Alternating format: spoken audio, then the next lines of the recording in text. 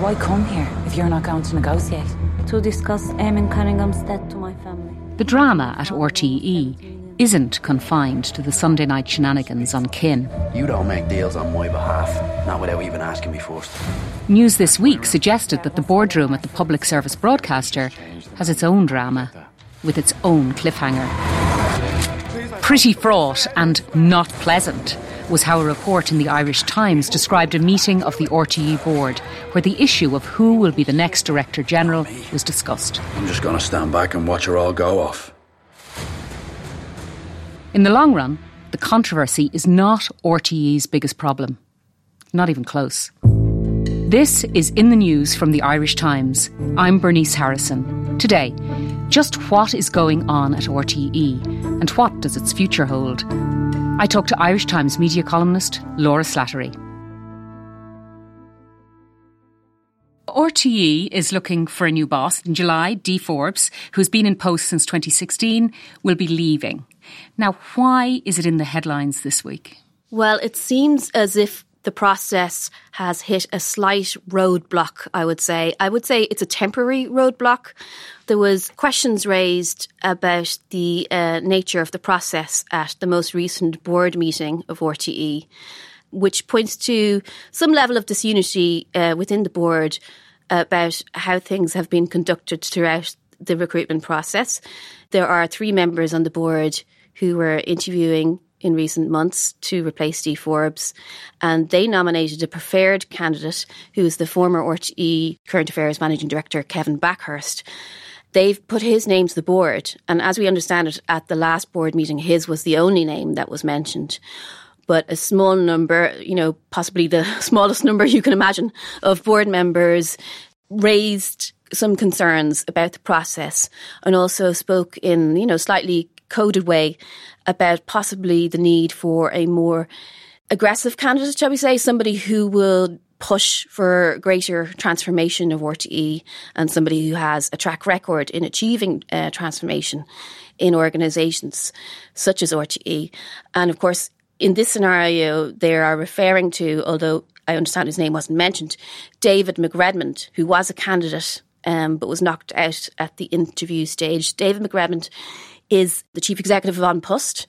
He's a chairman of AIR, and he has vast broadcasting experience because he used to head up TV3 Group. So in many ways, he was, I suppose, the favourite at the outset of the process in many people's eyes. Somebody who could potentially have the knack for both encouraging the government to give RTE more money. At An Post, stamps went up from 72 cents to €1.35. And that's just a sort of an indicator of some of the wins that he had for An Post. Whilst he could also have strength to push through cost cutting at RTE. So while there are some people in senior levels at RTE who think maybe, he was the candidate for the job, the workforce as a whole would perhaps have been nervous from some of the things that he might have pushed for at RTE. But he's been knocked out of the interview process. That can happen. People can not do good interviews. There can be a difference of opinion about the values and the strengths and experience that are needed. And Kevin Backhurst does have, tenure at RTE. Since leaving RTE in 2016, he's worked for the British media regulator Ofcom. But he obviously has a keen interest in Ireland and applied for the job again and is very highly respected amongst many broadcasting executives too. So the expectation is that when the board meet again, it will be put to a vote. And Siúni Rathalley, the chairwoman of RTE, will have enough support for Kevin Backhurst to be nominated, and then the expectation would be that the cabinet would then sign off on that appointment. So, all that's very well, but we shouldn't know anything about this. This is an interview process for a CEO for a large state-funded company. Why do we know any of this? Well, there were leaks along the way, which, you can sometimes perhaps expect that in this scenario. Within a media company, everybody tends to know a lot of other media companies and other journalists. So leaks can happen. I mean, it's kind of, I'm not going to sit here and criticise leaks because, as a journalist, I love leaks. But, you know, the other side of it is, from a corporate governance point of view, that if you're sitting on a board and the board member next to you is leaking, that's not an ideal situation. I can see why, you know, some of the concerns raised at the meeting of the board last Friday were about the fact that they had heard about David McRedmond being knocked out of the race through reports in the Business Post and the Irish Times. So, you know, that is a reasonable concern that people might have as a board director, to know more about the process from the media than from your own interactions with the board. Because it also, does it not speak to, in a sense, the credibility of an organisation and the difficulty it's given itself in the future? Because if whoever gets the job now is gone, there's a new process, who in their right mind would go for it if it's going to be this sort of, you know, leaky bear pit? It's definitely very messy, and it definitely hurts the reputation of any company when there's a leaky ship involved. It's up to Siún Ní Raghallaigh now to sort of maintain discipline, I suppose, within the board. She's not long in the job as chairwoman of RTE. She succeeded Moya Doherty there late last year. So this appointment of a new Director General of RTE was really her first and most important task. And yeah, it's a little bit unseemly, and I'm sure she's not very happy about what's happened. It seems to me if there were concerns about the selection process and how it was going to be conducted, that really the time to raise those was in advance of the process, to really discuss and have it out there what it was they were seeking in from the candidate, the preferred candidate. So if there was division there, really, you know, that kind of should have been ironed out before we got to the stage where candidates were being knocked out. I mean, the actual selection panel, the three interviewers, are limited to what they can share anyway. So that creates a little bit of tension, I think. It should be confidential, as you say, and you're now in a situation where there's lots of reasons why, you know, people might run a mile from the job of RTE Director General. It is well paid, for sure, but there's lots of headaches around it, and, you know, there's a sense perhaps that failure can be built into it. Now, the salary of the Director General, and I think it should be noted, Director General is kind of bonkers. It's like this weird throwback. You know, the head of ITV is a CEO, the head of Channel 4 is a CEO. You know, Director General is sort of very BBC-ish, isn't it? Yeah, it makes it sound a bit like MI5. Completely. I think, like Director General. What is that? But anyway, so the salary is around 300 grand a year. Now, look, that's clearly a huge salary. Is it really that huge in this context? Do you get the feeling that it was in any way a barrier to people applying? Is the salary big enough? I think it possibly is. I mean, there's always been this slight anomaly whereby on-air talent at RTE has earned more than the Director General. But the salary is $250,000 plus 56,000 in pension entitlements, bringing it up to a package of 306,000. And that 250,000 is, of course, the semi-state cap. And there has been concerns in other sectors when they're looking to replace somebody in the top job, that you know, does deter some candidates from applying. But I'm not convinced that that's the case for RTE. There is still a factor. You know, they always say whenever there's prestige connected to a job, you know, that takes that really takes away money, you know, the amount of money you can expect. So, and people would feel that there is still prestige involved with being Director General of RTE, and they would, you know, feel that there is a sense of public duty attached to it, and a sort of a devotion to the principles of public service broadcasting that would guide them to want to do the job in the first place. I'll continue my conversation with Laura Slattery after this short break.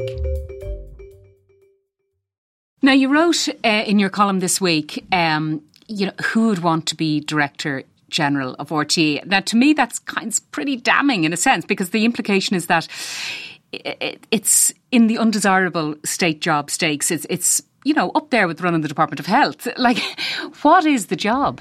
Well, certainly these days, as I said, I mentioned the prestige and the public duty factor, but it does seem to have failure built into the role. There is a sense that you're kind of fighting a losing battle, because in a sense there's two fronts to this battle. There's the commercial revenues, which are in structural decline, which means there's very little you can do to increase them again. Advertising revenues have migrated to the tech giants, away from all traditional media. So, short of turning RTE Player into Netflix, which isn't going to happen, there's very little they can do to counter that. And then on the other side of the equation, which has become more important now as a result, the public funding side, households are avoiding the licence fee legally by not having a television set, and others are evading the licence fee just because it's possible to evade it. Why would you pay 160 quid if nobody's going to come knocking on your door? So there's a slight disconnect, I think, there between maybe the acceptance that a public service broadcaster is a good thing to have in society, and younger generations who are swamped by so many different media sources, most of them international in origin. So as a Director General of RTE, you're coming into an organisation at a time that is perhaps under siege, really. Well, now you talk about funding, and that has been kind of a drumbeat, I think, throughout Dee Forbes' time there, and probably her predecessor as well. But it has to have been a hard blow for RTE, and maybe unexpected, I don't know, when the government last year rejected the recommendation from the Future of Media Commission to abolish the licensee from 2024 and replace the income with exchequer funding. Now, ministers said that they were going to overhaul how the charge is collected and establish a group to assess the licence system. Now, RTE immediately came out. They went into the Oireachtas committee with actually the other broadcast as well. And RTE said its funding for 2010 to 2019 was a mix of 46% commercial and 54% public funding. So the funding model is now banjaxed. It's certainly not what you might expect from sort of a public funded broadcaster. It's certainly not that.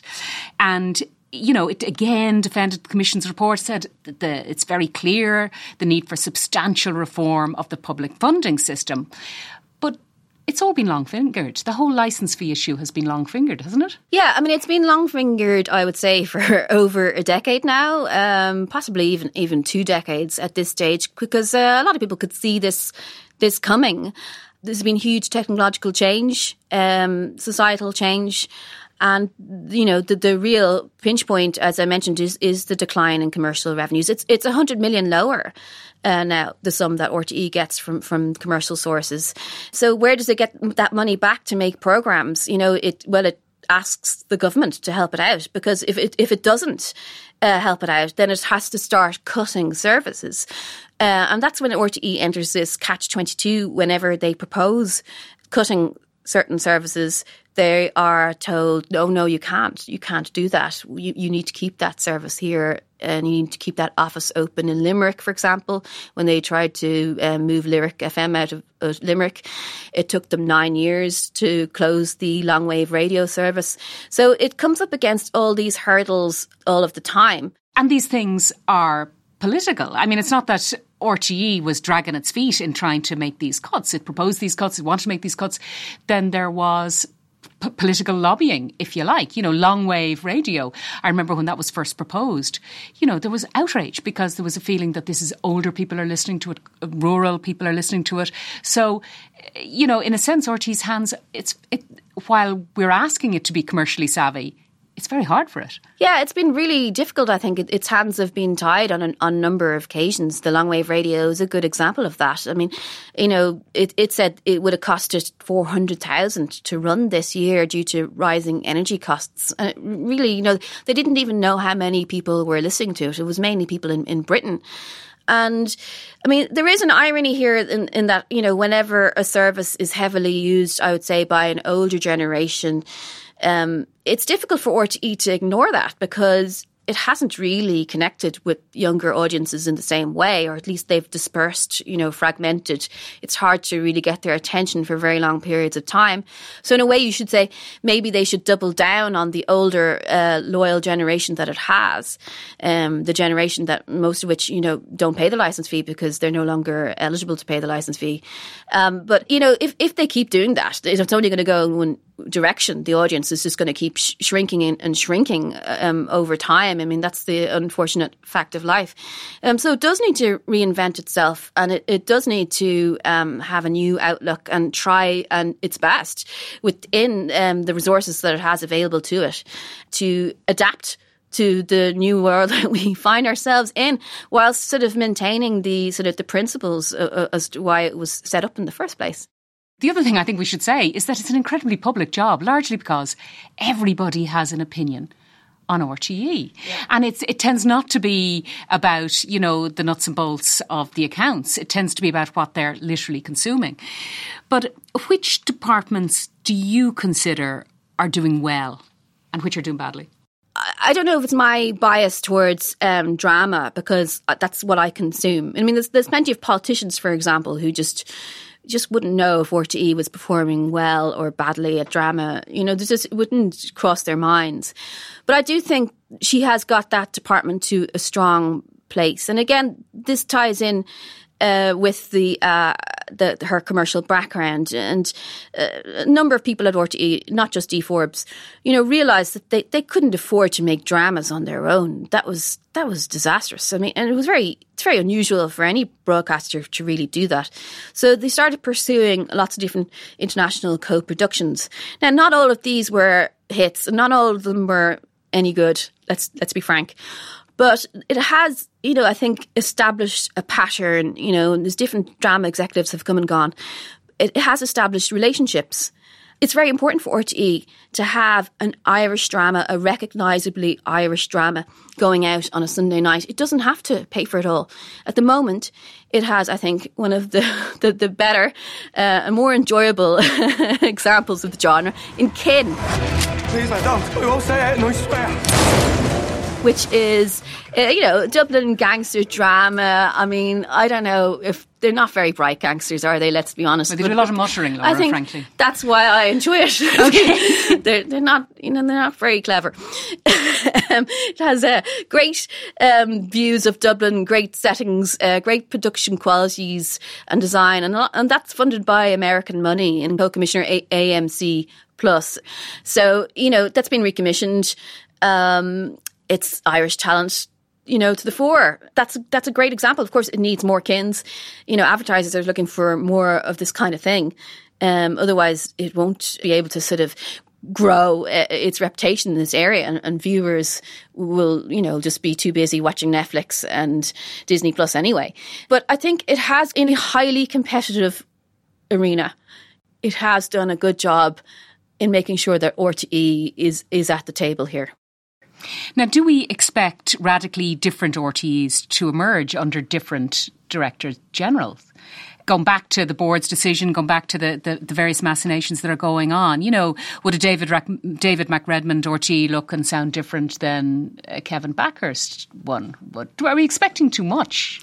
Yeah, I think it's very difficult for one person to really put their complete stamp on an organisation. RTE it's a bureaucracy. It's an extremely large organisation. It's publicly funded. It has, a sort of that side to it, the civil service vibe, shall we say. The attitude of, let's do this, let's do this tomorrow, that you see in a commercial organisation has at times, I think, been missing at RTE, where, you need sign off from about 20 different managers. So, one person can influence the culture for sure, but whether they can fundamentally change it, I'm not sure. Certainly Kevin Backhurst is more of a public service broadcaster guy than David McRedmond, but, I wouldn't, I don't think that was really necessarily, it wasn't a minus for David McRedmond that he hadn't worked for a public service broadcaster. At least it shouldn't have been. And he was drawn to the job in part because his father worked for RTE, was a senior executive at RTE. So, he was very conscious of its heritage too. Kevin Backhurst was for a long time a BBC news executive. And he had some good wins himself when he was appointed by the former Director General Noel Curran as the News and Current Affairs Managing Director. He came in at a very difficult time for News and Current Affairs at RTE. They had just had 2 scandals, the Mission to Pray scandal and the Tweetgate one in the presidential debate. Its credibility had been, a little bit shattered, to be honest, and morale was low, and great journalists at RTE were thinking about leaving. He came in and steadied the ship. It was a very difficult time financially for RTE. They were looking to cut back on regional offices. He found a way to sort of do deals with ITs around the country and keep some of that going. And, he did apparently build strong political relationships here too. So whether they would be fundamentally different director generals, just those 2 individuals, Kevin Backhurst and David McRedmond, I'm not sure. They probably have more in common than you might think. We talk about all the pressures facing the new Director General, about, the pressures from abroad, streaming services, money, the whole lot. But I think probably most people will be wondering about The Late Late Show. Yeah, well, it's one of RTE's flagship programmes still. Ryan Tubridy is signing off at the end of this season and the succession race has begun. But I think the new RTE Director General will probably have the sign-off on the decision, and I understand the decision hasn't been made yet. Claire Byrne is seen as the frontrunner to replace Tubridy. Sarah McInerney has also been mentioned as a possible contender. And Jennifer Zamparelli is your outside bet. We'll watch this space, Laura. Thanks very much. Thanks, Bernice. That's it for today. For more Irish Times journalism, including media analysis and reports from Laura Slattery, subscribe at irishtimes.com/subscribe. This episode was presented by me, Bernice Harrison, and was produced by Declan Conlon. In the News will be back on Monday.